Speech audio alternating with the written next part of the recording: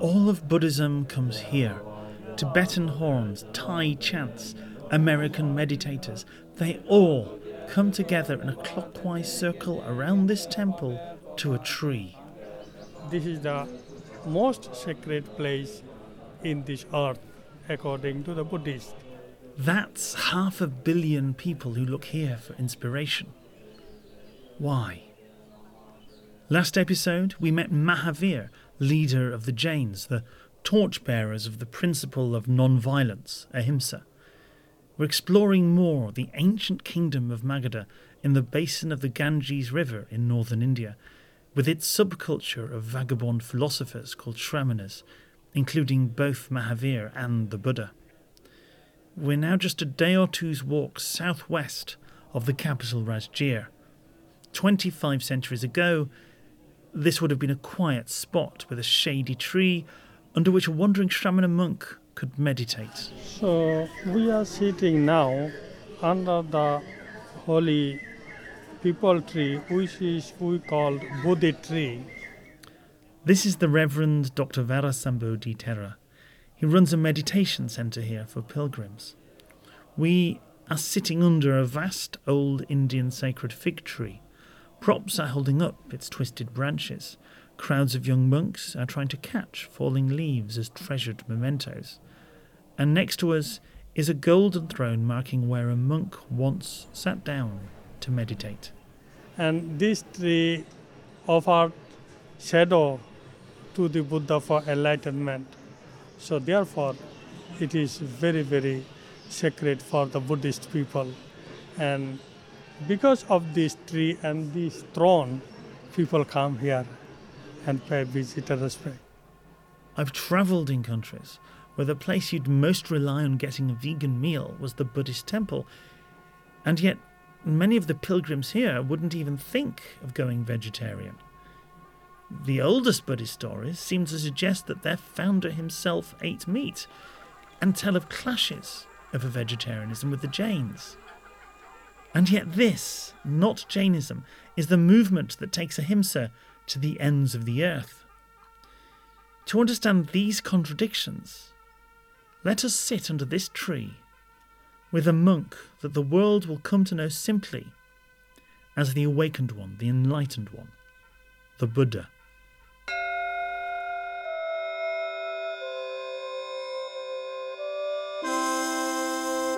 Vegetarianism, the story so far with me, Ian MacDonald. Episode 2, The Middle Path.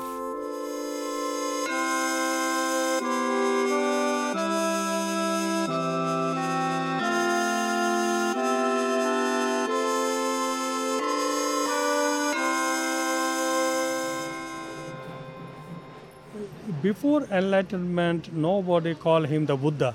Yes. He was the Prince Siddharta. So Buddha is not a person, is an enlightenment condition. If it sounds noisy, that's because we are right next to the tree and the throne, by the walls of the towering stone temple, inside the procession route. Siddharta Gautama, like Mahavir, is a prince from the warrior class rather than a hereditary Brahmin priest. Both hail from tribal republics north of the kingdom of Magadha. Gautama is from several days' travel away in the foothills of the Himalayas. So tell me about the Prince Siddharta who was travelling and meditating before he sat down. Before he came here, he also practiced meditation several other places and under several teachers. No one could fulfill his quest and requirement, so he left all the places and masters. Buddhist texts mention interactions with many other movements and ideas. In a chapter from the collection of stories called the Middle Length Discourses, Siddharta Gautama tells a Jain monk the story of his search for enlightenment. After renouncing his family, it begins at the capital Rajgir. He mentions a teacher who, from their name, is probably from the Brahminical contemplative Upanishadic movement, within the traditional hereditary priesthood, the Brahmins. Gautama then describes an extreme fast that probably sounded very familiar to the Jain. Like a cloven hoof was my backside, like a string of beads was my back, like the jutting rafters of a tumble-down roof were my gaunt ribs, like the glint of water afar in the depths of a well shone my eyes sunk deep in their sockets. But those extreme austerities didn't bring him enlightenment either, and he shocked his companion Shramanas by breaking his fast. We will catch up with Siddharta Gautama when he reaches the Bodhi tree. But first let's look at the other teachings that he might have discussed with other wandering Shramanas, partially to marvel at the intellectual creativity of the time, but also because one of them is as important to the progress of ahimsa in the following centuries as the Buddhists and the Jains. We can tell the stories of Gautama and Mahavir because their followers have survived to pass on their teachings. We know so much less about the others. Oxford University Indologist Richard Gombrich. The evidence is virtually all, in the Buddhist scriptures. What can you say about the other Shramanic movements? None of them were Brahminical or kept to the Brahminical taboos particularly clearly. These were individuals who preached doctrines about karma, fatalism. They were very interested in those who wouldn't be, in questions of rebirth, how often did one get reborn, why did one get reborn, etc., etc. Those are the kinds of things they talked about, things relevant to karma and rebirth. But there were also skeptics. We know that's quite interesting. There's one particular, he's called Sanjaya Belatthiputta, about whom the main thing that the Buddhist texts say is that he wouldn't give you a straight answer to any questions. He says, it could be this way, it could be that way, but I'm not saying either that it is or that it isn't, or both or neither. Everything was up for grabs. Some Shramanas denied there was such a thing as ethics. A group called Lokayatas denied rebirth and afterlife completely, full-blown atheists in the modern sense. So, they were sort of interesting wandering philosophers, no doubt some of them rather eccentric. We explored the origins of ahimsa, karma and rebirth before. The fatalists, the group called the Ajivikas, are the great vanished religion of India. The Dan Brown novel I may actually read. The early Buddhists talk about them as their main rival. The most educated guess puts their commitment to vegetarianism somewhere between the Buddhists and the Jains. And they lasted 2,000 years. So imagine the impact of a pro-vegetarian religion that was around as long as, thus far, Christianity.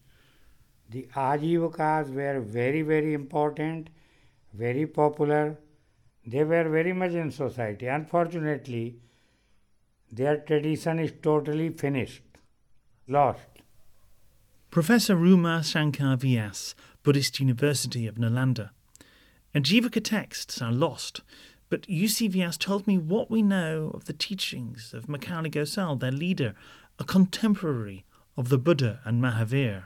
We can get the idea of their thought only from the books of Buddhist and Jain. Macaulay Gosal was very, very famous teacher of the Ajivikas. He used to say that there is no meaning of human effort. Everything is determined. When time comes, you will get happiness. It is determined, fixed. If it seems hard to imagine drawing comfort from helplessness in the face of fate, remember that that's the lived experience of many in Iron Age India, an existence so harsh that for many Shramanas, including Siddharta Gautama and Mahavir, liberation and nirvana meant not being reborn into it. So what happens to Macaulay Gosal? Jain scriptures say he spent years as a disciple of Mahavir before they become rivals. They have in common an ideal of complete renunciation. They did not wear any cloth, naked, like Mahavir. Jain texts have Mukali Gosal die when his magical attack on Mahavir is repelled. The duel is why Mahavir needed that controversial restorative meal that we talked about in the last episode. They were against the killing of all types of life. We, though, haven't heard the last of the Ajivikas. As Gautama follows the Shramana trails through the kingdom of Magadha, searching for enlightenment, it's easy to imagine him talking destiny with them on the road to the place that we now call Bodhgaya. What happened here? To find the truth, he came here, and under this Bodhi tree, practicing meditation, he enlightened by himself. He sat himself down cross-legged in an unconquerable position from which not even the descent of 100 thunderbolts at once could have dislodged him. So he discovered here we can overcome or eradicate the great anger and delusion. There is no more rebirth, no death. So that is the peace, that is the happiness, that's the ultimate goal. Like many Shramana teachers, Siddharta Gautama offers a path to nirvana, to blissful liberation from the cycle of rebirth and redeath. But he believes karma comes not from action, but from intention, that liberation comes from a mental shedding of attachments and delusions. These three are the root of karma. Greed is a root of karma. Anger is a root of karma. Delusion is a root of karma. Then he free from all kinds of evil roots, which greed, anger and delusion. Then he finally became the Buddha. With little difficulty I have attained the uttermost enlightenment. By my knowledge and energy I have escaped ill. I've laid down my heavy burden and won omniscience. Death is cast down, with all his host, while I stand under this incomparable Bodhi tree. This story of renunciation, meditation and awakening is similar to other Shramana teachers, like Mahavir. He thought that he should preach the Dhamma or teachings, so he taught 45 years. And what did he teach regarding other animals? So Buddha's first teaching for the common people is not to kill any living being. So that is very important. The common people, the laity rather than the monks? Laity and monks both. Both should not kill. Even an insect, mosquito, flies, insects, etc. should not kill any living being consciously. Consciously. For Gautama, the Buddha, it is the intention that matters. And Buddhism, at least in its earliest texts, seems to oppose killing animals without necessarily opposing eating them. Historian D. Enja, speaking in his flat in the suburbs of Delhi. Buddhism was more practical. It championed non-violence. It championed non-killing of animals. But at the same time, Gautama Buddha also preached that if a monk is given something, some flesh of animal as alms, he can take it because the animal was not killed for him.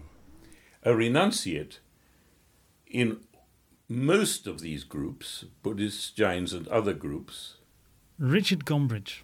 a renunciate had no dietary preferences, we would say these days. So the renunciate was supposed to eat whatever he was given, and indeed not necessarily to notice what he was given.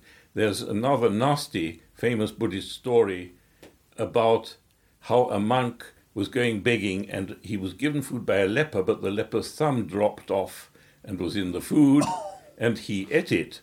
And this is the story given why a Buddhist begging bowl should have a lid. so that lepers' thumbs are not going to drop off into it. To the people of the kingdom of Magadha, the Buddha Gautama preaches a middle path, avoiding the fixed rebirth of the fatalist Ajivikas and the oblivion of the rationalist atheist Lokayatas, between the hedonism of kings with their Brahmin priests and the extreme asceticism of Jain monks and nuns. Monks, these two extremes should not be practiced by one who has renounced the life of the household. There is chasing after the indulgence of sensory pleasures, which is low, coarse, the way of common people, unworthy and unprofitable. And there is chasing after self-mortification, which is painful, unworthy and unprofitable. Avoid both these extremes. The enlightened one has realized the middle path. It gives rise to vision, which gives knowledge, which leads to calm, to insight, to enlightenment, and to nirvana. As groups of followers, like those of the Buddha, form into orders of monks and nuns, they need to make clear what they are and what they're not. Peter Flugel, School of Oriental and African Studies, University of London. All these groups co-evolved. That is obvious. And they mutually influence each other in a variety of aspects and identified their identities progressively in the way they interacted on certain issues. So they co-evolved but also differentiated at the same time. Arguments over eating animals and one way Buddhists and Jains draw up those lines. Early Buddhist texts include a set of stories that they passed on to explain their monastic rules. One story recounts a clash with the Jains over ahimsa, animals and meat eating. It is set in Vaishali, the capital of a tribal republic bordering the kingdom of Magadha, and it's the home turf of Jain teacher Mahavir. When I was there, I saw Buddhist monuments and the building work for a Jain temple marking Mahavir's reputed birthplace. Both Gautama and Mahavir preached there. It is the perfect setting for a story of a clash of these two great movements for ahimsa. The Buddhists tell of a big local figure, a kind of hereditary general, whose name is Siha. He was a noted sponsor of the Jains, but after long conversations with the Buddha Gautama, General Siha converts, embracing the Buddhist teachings, the Buddhist Dharma. This is, after all, a Buddhist story. So General Siha invites the Buddha Gautama and his monks to a meal. Killing animals is against the Buddhist Dharma, but for these Buddhists, flesh in the market is different. The harm, the himsa, is done, the karma sustained, the animal already dead. Then the General Siha asked a certain servant, Go, good fellow, find out if there is meat to hunt. Then Siha, the general, towards the end of that night, had sumptuous food, solid and soft, prepared. Now at the time many Jains, waving their arms from carriage road to carriage road, from crossroad to crossroad in Vaishali, cried, Today a fat beast, Great ox! killed by Siha, The general is made into a meal for the servant of Gautama, The Shramana Gautama makes use of this meat. knowing that it was killed on purpose, that the deed was done for his sake. Then a servant approached the General Siha. Having approached, he whispered into the General Siha's ear, For a long time now, these venerable brethren have been desiring to discredit the Buddha, the Dharma, the order. And those venerable brethren do not tire of telling false, idle, vain lies of the Blessed One. Not for the sake of our livelihood would we intentionally deprive a living thing of life. Then Siha, the general, having with his own hand served and satisfied the order of monks, with the enlightened one at its head, with sumptuous food, solid and soft. Then the Lord on this occasion, having given religious discourse, addressed the monks, saying, Monks, one should not knowingly make use of meat killed for your purpose. Whoever should make use of it, there is an offence of wrongdoing. I allow you, monks, fish and meat that are quite pure in 3 respects. If you do not so see, if you have not so heard, if you do not so suspect. The first thing that strikes me is that this Buddhist story is trying to paint the Jains as militant, judgmental vegetarians. One set of animal advocates trying to say, but don't worry, we're not those extreme animal rights people. Whilst the Buddhist order tries to at least ensure that people do not slaughter animals in their honour. Here, in the dust of Vaishali, are the lines drawn up for an argument within animal advocacy that is still going on. And from that day to this, the Jains are arguing that the only reason meat ends up in the marketplace is to be eaten, to argue that meat is murder. Peter Flugel. This is a very old text, a relatively old text. The text makes clear that the Jains have had a completely different interpretation of ahimsa, a much clearer, stronger advocacy of vegetarianism.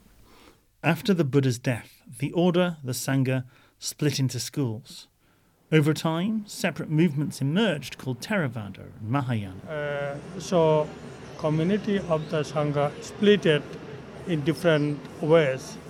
The later development is called Mahayana, which is translated in English, the great vehicle.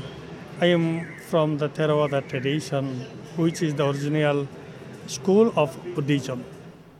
Theravada means the doctrine of the elders, and it does have some of the oldest texts, called the Pali Canon, from which the readings you've heard are taken. But the followers of the Mahayana path challenge the Theravada claim to be the original, including when it comes to meat eating. Now Theravada obviously clearly, they say that a monk can accept meat if they just follow these 3 rules. You have not seen, heard or suspected that meat was particularly acquired for you. Mahayana says this is criminal, completely criminal. At the busy campus of the University of Delhi, I met Professor K.T. Sarawa, head of the Department of Buddhist Studies. He's a Mahayana Buddhist. Before I became a student of Buddhism, I as an Indian know, we all Indians know that if a sannyasi is a homeless person, if a sannyasi eats meat, is a criminal and a crook. I am not going to offer him food or shelter, I'll just kick his ass, throw him out. Because a sannyasi in no way can eat meat. On the one hand, Professor Sarawa dismisses the story about Siha and the rule of seen, heard, suspected as an invention of monks who wanted to eat meat. But on the other, secular historians would dismiss his attitude as the ethos of a later, more vegetarian India being projected backwards onto the Iron Age. A lot of what you hear about early Buddhist meat eating or vegetarianism comes through the filter of the different paths of Buddhism today. Richard Gombrich. But this explains what people are unnecessarily confused about, why Theravada monks are on the whole not vegetarians, and Mahayana monks always are.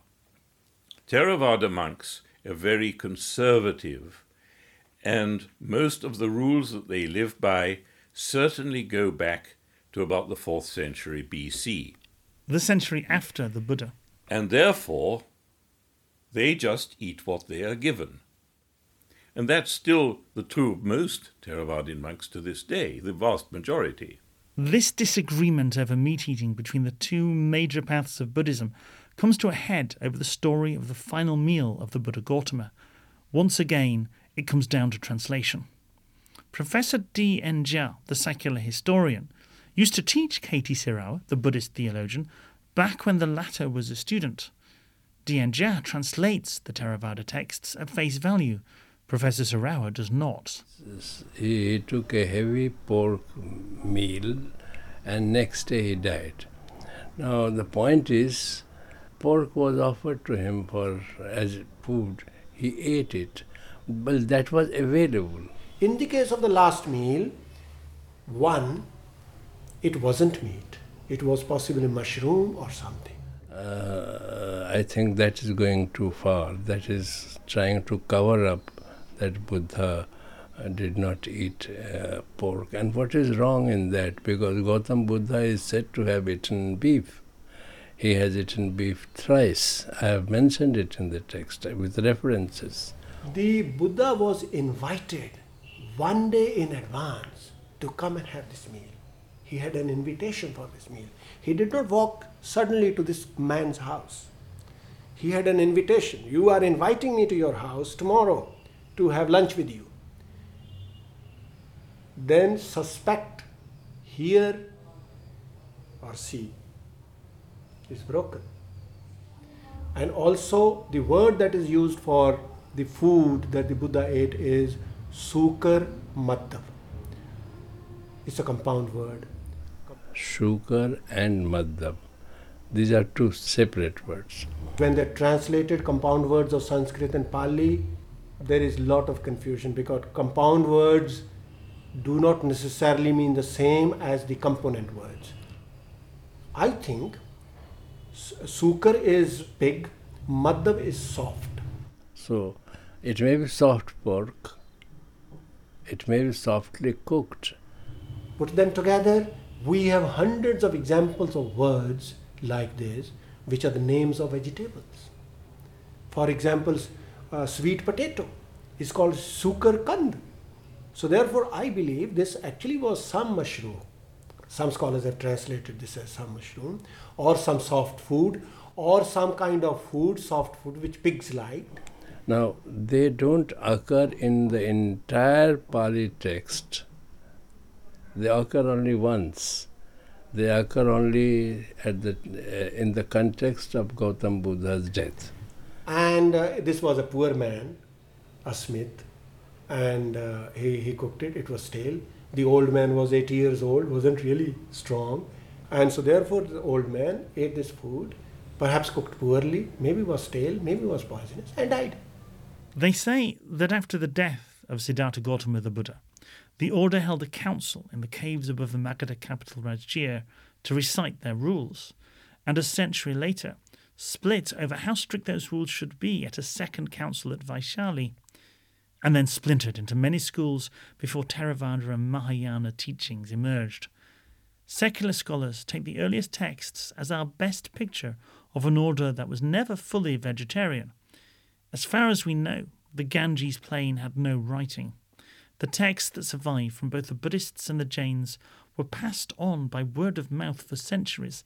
They are a copy of a copy, like the Mahabodhi tree itself. So is this the original tree, or is this a sapling of a sapling of a sapling of the original tree? This is not an original tree. It is the sapling of the sapling of this, of the original tree. His original tree was destroyed and it was replanted from a sapling that Ashoka had sent to Sri Lanka. Yeah. So that we can call it the original tree. Mm-hmm. And we are actually under the shade of the tree right now. Yes. And we can hear the music of the celebrations and the prayers of different Buddhist traditions around us. King Ashoka is going to do so much more than simply replant a tree. In future episodes, when we return to India, we will discover how Ashoka turns the biggest empire on earth to the cause of animals, as well as just how Mahayana Buddhism emerges. Ultimately, Buddhism is going to carry ahimsa across the world in the wake of its core idea that happiness lies in giving up your attachments. And this is the noble truth of the end of suffering. It is the remainderless fading away and ending of that craving, so that no passion remains. Abandoning it, being freed from it, being released from it, giving it no place. West of the Ganges plain, there is the Indus River. From beyond it, the Persian Empire sends out Greek explorers into the subcontinent. They have writing, and the written word travels to Greater Greece. In the mid-5th century BCE, perhaps when Buddha and Mahavir are preaching, the world's first history book by Herodotus mentions an Indian tribe who, quote, refuse to put any live animal to death, have no dwelling houses, vegetables are their only food.